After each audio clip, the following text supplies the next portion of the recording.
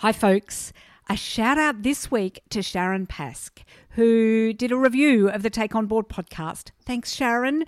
She says, gender pay gap episode, very informative session with Emma Ray. Thank you.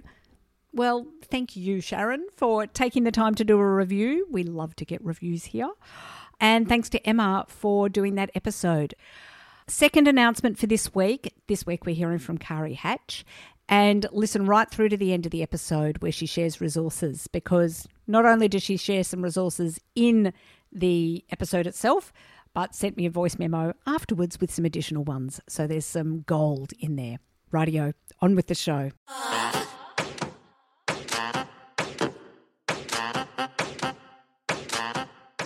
Hello and welcome to the Take On Board podcast, where we talk all things boards and governance. I'm your host, Helja Svensson. Being on a board can be interesting, valuable and exciting, yet it can also be really lonely, challenging and hard. So here at Take On Board, we'll bring you weekly tips, tricks and advice to help you build your governance wisdom. We'll shine a light on how to navigate your way onto your first board or to build your board portfolio. We'll also help you to work through those challenges that keep you awake at night. Each week, I'll talk to women who have been there, done that, and together we'll discover what we need to take on board to be your best in the boardroom.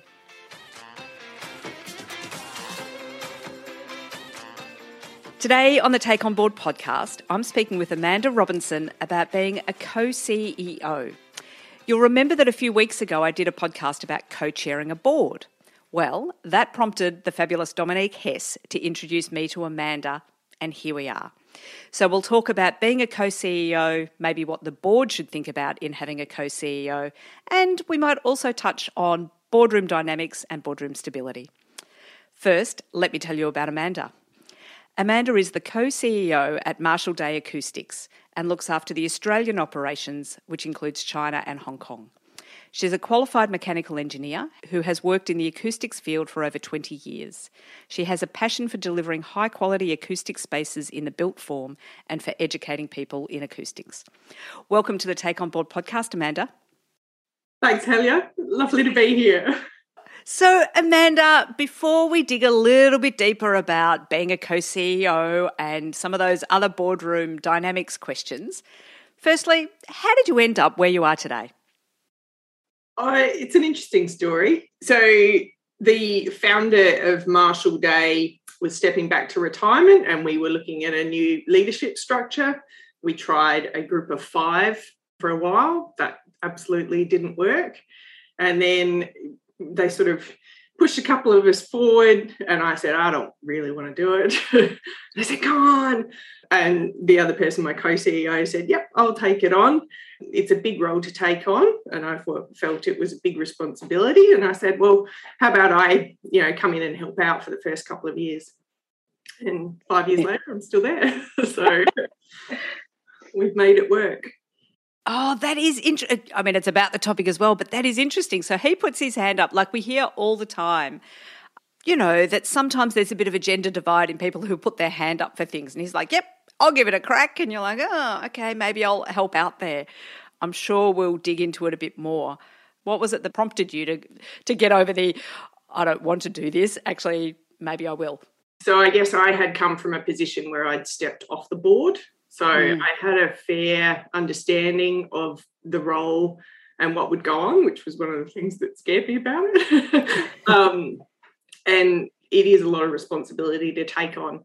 And I didn't feel that, one person could do that on their own, particularly, he hadn't sat on the board at that stage, so didn't necessarily have that background. Right. Okay. So it's a bit of a win-win in that regard for both of you. You get to share that responsibility with somebody else because you know what the wall of work that's coming down the line and responsibility that's coming down the line that's involved in it, and he gets to draw on your experience in that as well. Yeah, and we are very different people. We have a completely different dynamic, and I think that's what works best about it. So very much yin and yang. Where I'm strong, he is probably weaker, and where I am weak, he is strong. And that's why it works. Right. So he's already put his hand up saying, I'll do it. How did you approach him and say, actually, you know what, I think you need me? You might not have said it quite that like that, but how did you approach the conversation with him saying, let's do it together? No, I'm not sure that he put his hand up. It was more that we were both tapped on the shoulder. Yes. He said, okay, I'll do it. And I said, no, I don't want to. Tapped again. And were you both tapped on the shoulder to do it together? Yes. Oh, interesting. Okay, so the board said we want to have co-CEOs. It wasn't the board. So it came from the founding partner who was, looking to retire. He was the one who was really the architect behind it. The architect in so many ways. Okay. So you're both tapped on the shoulder. You're not interested. He is. He says he is. And then you're like, oh, okay, maybe if we're both going to do this together, then it will work in a better way. So, you've touched a little bit already about the yin and the yang. What makes it successful for the two of you? I think given the circumstances that we've had in the last, 12 to 24 months, that was really the challenge that set us up. And it's all about communication. That's how it works. So I call him my work wife. We talk every day. During COVID, it was morning and night trying to navigate our way through, what was a very difficult situation. And it is about that communication piece. It doesn't work if one person goes to ground. the whole thing starts to fall over. But it's great to have somebody to also bounce ideas off. I think I tend to drive things a little bit harder, but it's good to have him there to listen, support, say, what about this, what about that? I'm guessing if there's a bit of yin and yang, there's things about each other that also drive you a little bit nuts. How do you manage to keep that in that kind of constructive zone rather than destructive? Oh, that's interesting. It is difficult, and sometimes you just have to take a step back and say, okay, it's not necessarily the approach that I would take, but one of the key things about our role is listening. You've got to take on board the criticism or the acknowledgement, whatever piece it is, and bring that to the table. So probably 70, 80% of my job is just listening to people to work out the way forward. And that goes for him as well. How does the communication work with the board? Because often the CEO is the key conduit between the organisation and the board. The chair might meet with the CEO. How does it work having two of you? How does that relationship work in practice? So up until a few months ago, Christoph was on the board as well. We've made a conscious effort to both of us be off the board because it was like you were wearing two hats. You're driving decisions, and on the other hand, you're enforcing those decisions, and sometimes the two don't work. So we're now both off the board, and that's a conscious decision. In terms of the communication, we try and divide it between us, but we will normally both sit in on part of the board meeting to communicate. So he tends to look after the financial side of things and I look after the operations side of things. So you're not both there for the whole board meeting, you actually just come in and out for the bits that you're needed for? Sometimes we will both sit in. So it depends on what the agenda is for the board meeting. But it doesn't require both of us. Although if it gets to a sticky situation, then normally the person who's not in will get called in pretty quickly. So you were previously on the board. If I've got it right, you were on the board, you stepped down from the board and then became co-CEO. He was on the board and remained on the board for a period of time whilst co-CEO. How did you manage the dynamics around all of that? Firstly, around stepping down from the board, because you were previously a board member and you now report to the board. And then for a period of time, the other half of you was on the board. How did the dynamics work around all of those differences? We have a pretty unique structure in that, so Marshall Day is owned by the employees and the board is made up of two people in New Zealand, two people in Australia with a common chair. So it's a common board across both sides. So anybody who's a shareholder is eligible to put their hand up to go on the board. And we have a rotation policy. Ah. Oh, now we've got a whole new little rabbit warren to go down. This is fun. Okay, so before we go down the rotation policy, so everybody who is an employee has shares in the business? Not everybody. And they've Not every. So again, how does that work in practice? Is everybody offered the opportunity? Does everybody have the equal amount of shares? How does that work? You can put your hand up to be a shareholder, but normally you are also invited to be a shareholder. So you sort of get to a point in your career where you're a valued team member, critical player. So there are certain guidelines that we use for selecting shareholders. So So once you've been there for a while, presumably you're invited in as shareholders. So just out of interest, what proportion of the staff are shareholders? We have 31, I think. So it is nominally 30%. Okay, interesting. Okay, so you've got about 30% of your staff who are the shareholders. From that comes the board. And you mentioned in there that there's a rotation policy. How do people get on the board? How does that move around? Tell us about that. So to get on the board, so normally people do a 4-year term. And then at the end of that, they can either put their hand up to restand or step down. But we try not to have people do more than 2 terms, just to keep it fresh and so that you don't have a board that is, I guess, fixed in their ways. We've got new blood and it's being driven by the shareholders. Having said that, a 4-year term, it kind of takes you 2 to 3 years to get your feet under the table. So by the time you get up to speed, then you're potentially stepping off. Did you say a 4-year maximum or an 8-year maximum? 4. So you can 4 and 4. Right. But you could also step off after that first term and not restand. Yeah, right. Okay. And do most people stay on for 2 terms or do they stay on for 1 term, or is it a real mix? It's a real mix. I always think it's an interesting one. Yeah, the length for board members. I mean, I'm definitely a fan of maximum terms. I think it's good to have people moving on after, say, 8 years, anywhere between kind of 8 to 10 years, I think is a good thing. But you're right, 4 years, if you've got people moving every 4 years, that could equally be problematic and actually sway the kind of power in a way towards the CEOs, which might be useful given you're one of them. But it kind of sways the information knowledge towards the CEO rather than towards the board. It is that corporate knowledge that's really important. And, a lot of the decisions that go before aren't necessarily known by the current board. How did we get to this point? And so you have to sort of go back and re-educate people on those topics. Yeah. How does that also work when you've got, you're the CEO of the organisation, people report either through to you or to your colleague or to other layers in the business, and they're on the board. How does that work in a practical sense in terms of the reporting up through the structure as well?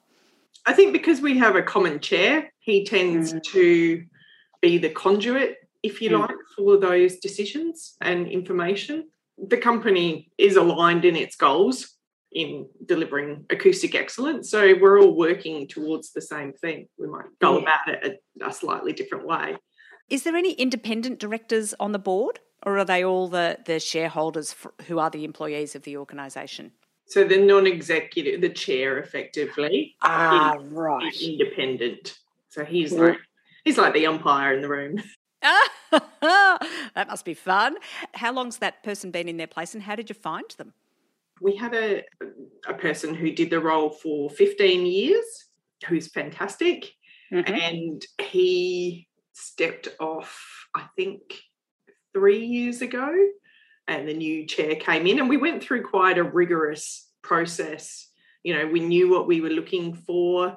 We did a series of interviews. We looked in both Australia and New Zealand and ended up with Sumit, who's been great.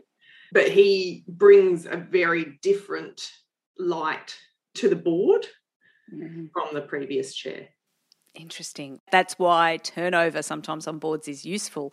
Can mess with the equilibrium a little bit. but it's always the fingers crossed that it's messing with it in a constructive way and taking things forward. I think we'd got very comfortable, and that's probably not what you want the board to do. They should be asking the difficult questions. Yes. And I quite often tell him to stop asking difficult questions. That's his role. Take that on the chin. Yes. Well, then back to the board role in this co-CEO arrangement. I think if I heard rightly, it was the founding director that tapped you both on the shoulder to take it on. How did the board respond to that? What did the board need to know? You know, were they just like, oh, co-CEOs, of course, this is perfect, let's just do it? Or was there questions around that? How did that work from it becoming an idea and a tap on the shoulder to actually happening? I think at the time, so that was when the previous chair was still involved, and he obviously knew the players that were coming to the table, and I think everybody agreed that it was, you know, a good approach, and let's try it and let's see how it works. You know, we had a review done last year by an external person as well who, you know, made a comment that it is a very unusual arrangement, but in this instance, it does work. So, you know, if it ain't broke, don't fix it. So the review, was that about the organisation or was it just about the co-CEOs and how they work together? No, that was about the organisation.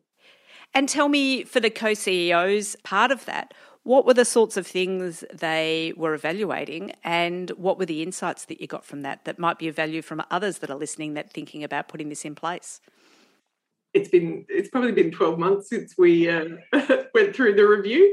So it wasn't necessarily analysing the co-CEO role. That was a part of it. It was more about operating model and strategy, that side of things, and giving us a steer on how to move things forward. But one of the things that did come out of that is that because we come from an engineering background, we're not necessarily, you know, trained as managers or CEOs or in this role. And one of the strong suggestions was that we, you know, reached out to coaches to get some support, which has been really useful. Fantastic. And at the management level within the organisation, or is it at the CEO level? No, it's at the CEO level. Ah, interesting.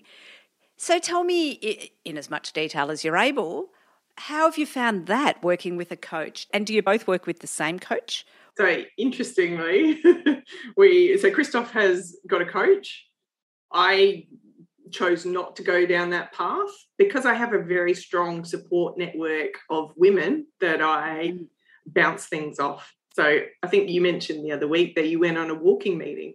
You know, I do that regularly with a couple of females who, you know, hold similar roles in similar companies. And I find that far more useful than having somebody external, if you like, come in and tell me what for. It's more about, you know, having that ability to bounce ideas off someone and say, you know, what do you think about this situation? What do you think about that situation?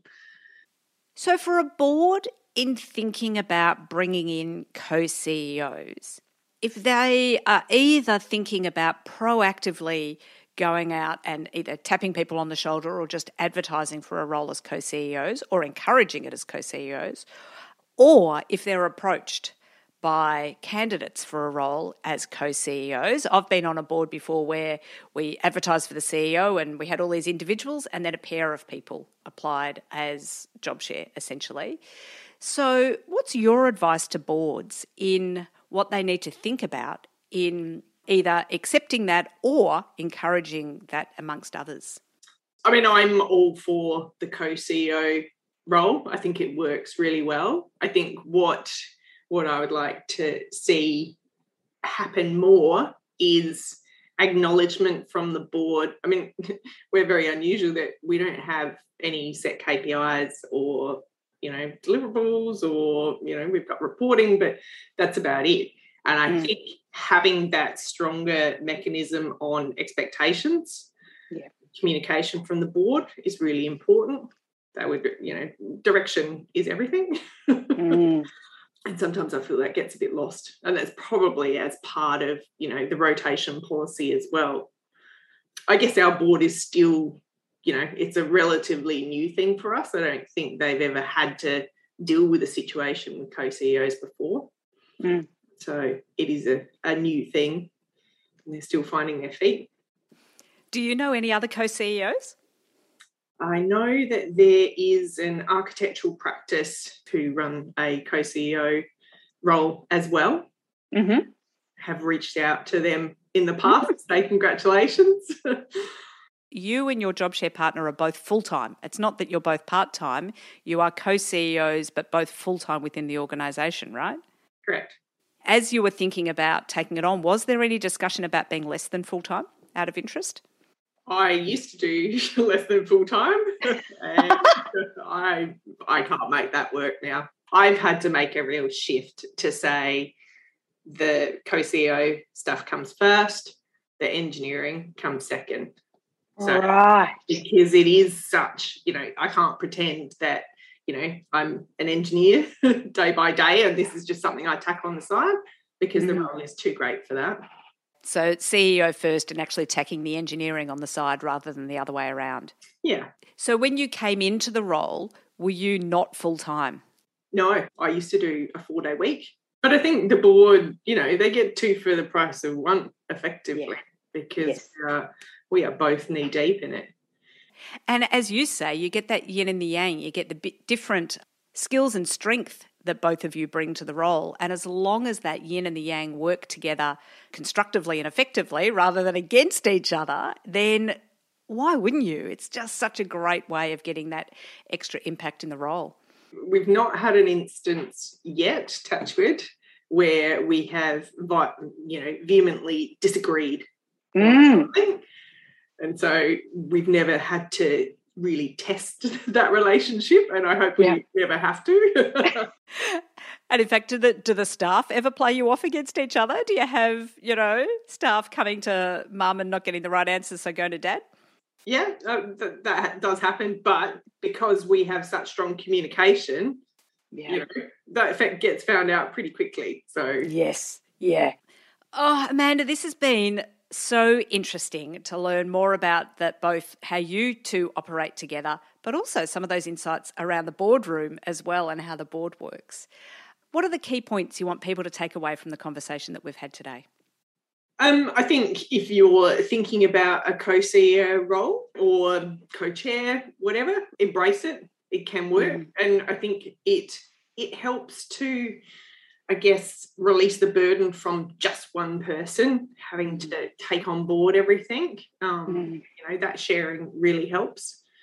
I would like to, we didn't touch on this, but I would like to strongly encourage boards to get females around the board table, because I think we bring such a different perspective to conversations. It is, I see it as essential. And if, particularly in engineering, where it's such a male-dominated field, having that different perspective and different insight, I think, can really help organisations. You get no argument out of me in being able to touch on that, even though we didn't in the conversation. That's absolutely fine. And is there a resource you would like to recommend for the Take On Board community? I'm a big fan of Brené Brown. I've not read her work. And Glennon Doyle is another one that my walking buddy has lent me. Fantastic. Brené Brown now has quite the reading list. Have you got a favourite amongst them, or just Brené Brown overall? No, just Brené Brown overall. Yeah. Excellent. All right, we'll put some links to both of, I'm pretty sure both of them have websites, the Brené Brown and Glennon Doyle, so I'll make sure I put links to both of those in the show notes for people. Oh, thank you so much for joining us today, Amanda, to unpick a little bit more about what being a co-CEO is all about. Shout out to Dominique. Thank you for putting us in touch. So thank you for sharing your wisdom with the Take On Board community today. My pleasure. Hi there, it's Helia. That's a wrap for the Take On Board podcast today. I do this podcast because I love bringing good women together. So it's great to be able to share these conversations that I'm having with these amazing group of women with you. Now, can I ask a favour? Could you share this podcast with someone you know? Perhaps you can share it with some of your board colleagues or someone else that you know that's interested in exploring all things boards and governance. With your help, we can grow the Take On Board community. Last but not least, if you want to continue the conversation, you can also join us over in the Take On Board Facebook group, where there's lots of great discussions, tips, tricks and resources being shared. I would love it if you can join in the conversation there. You can find it by searching Take On Board in Facebook. Thanks for listening, and tune in next week for another fabulous conversation.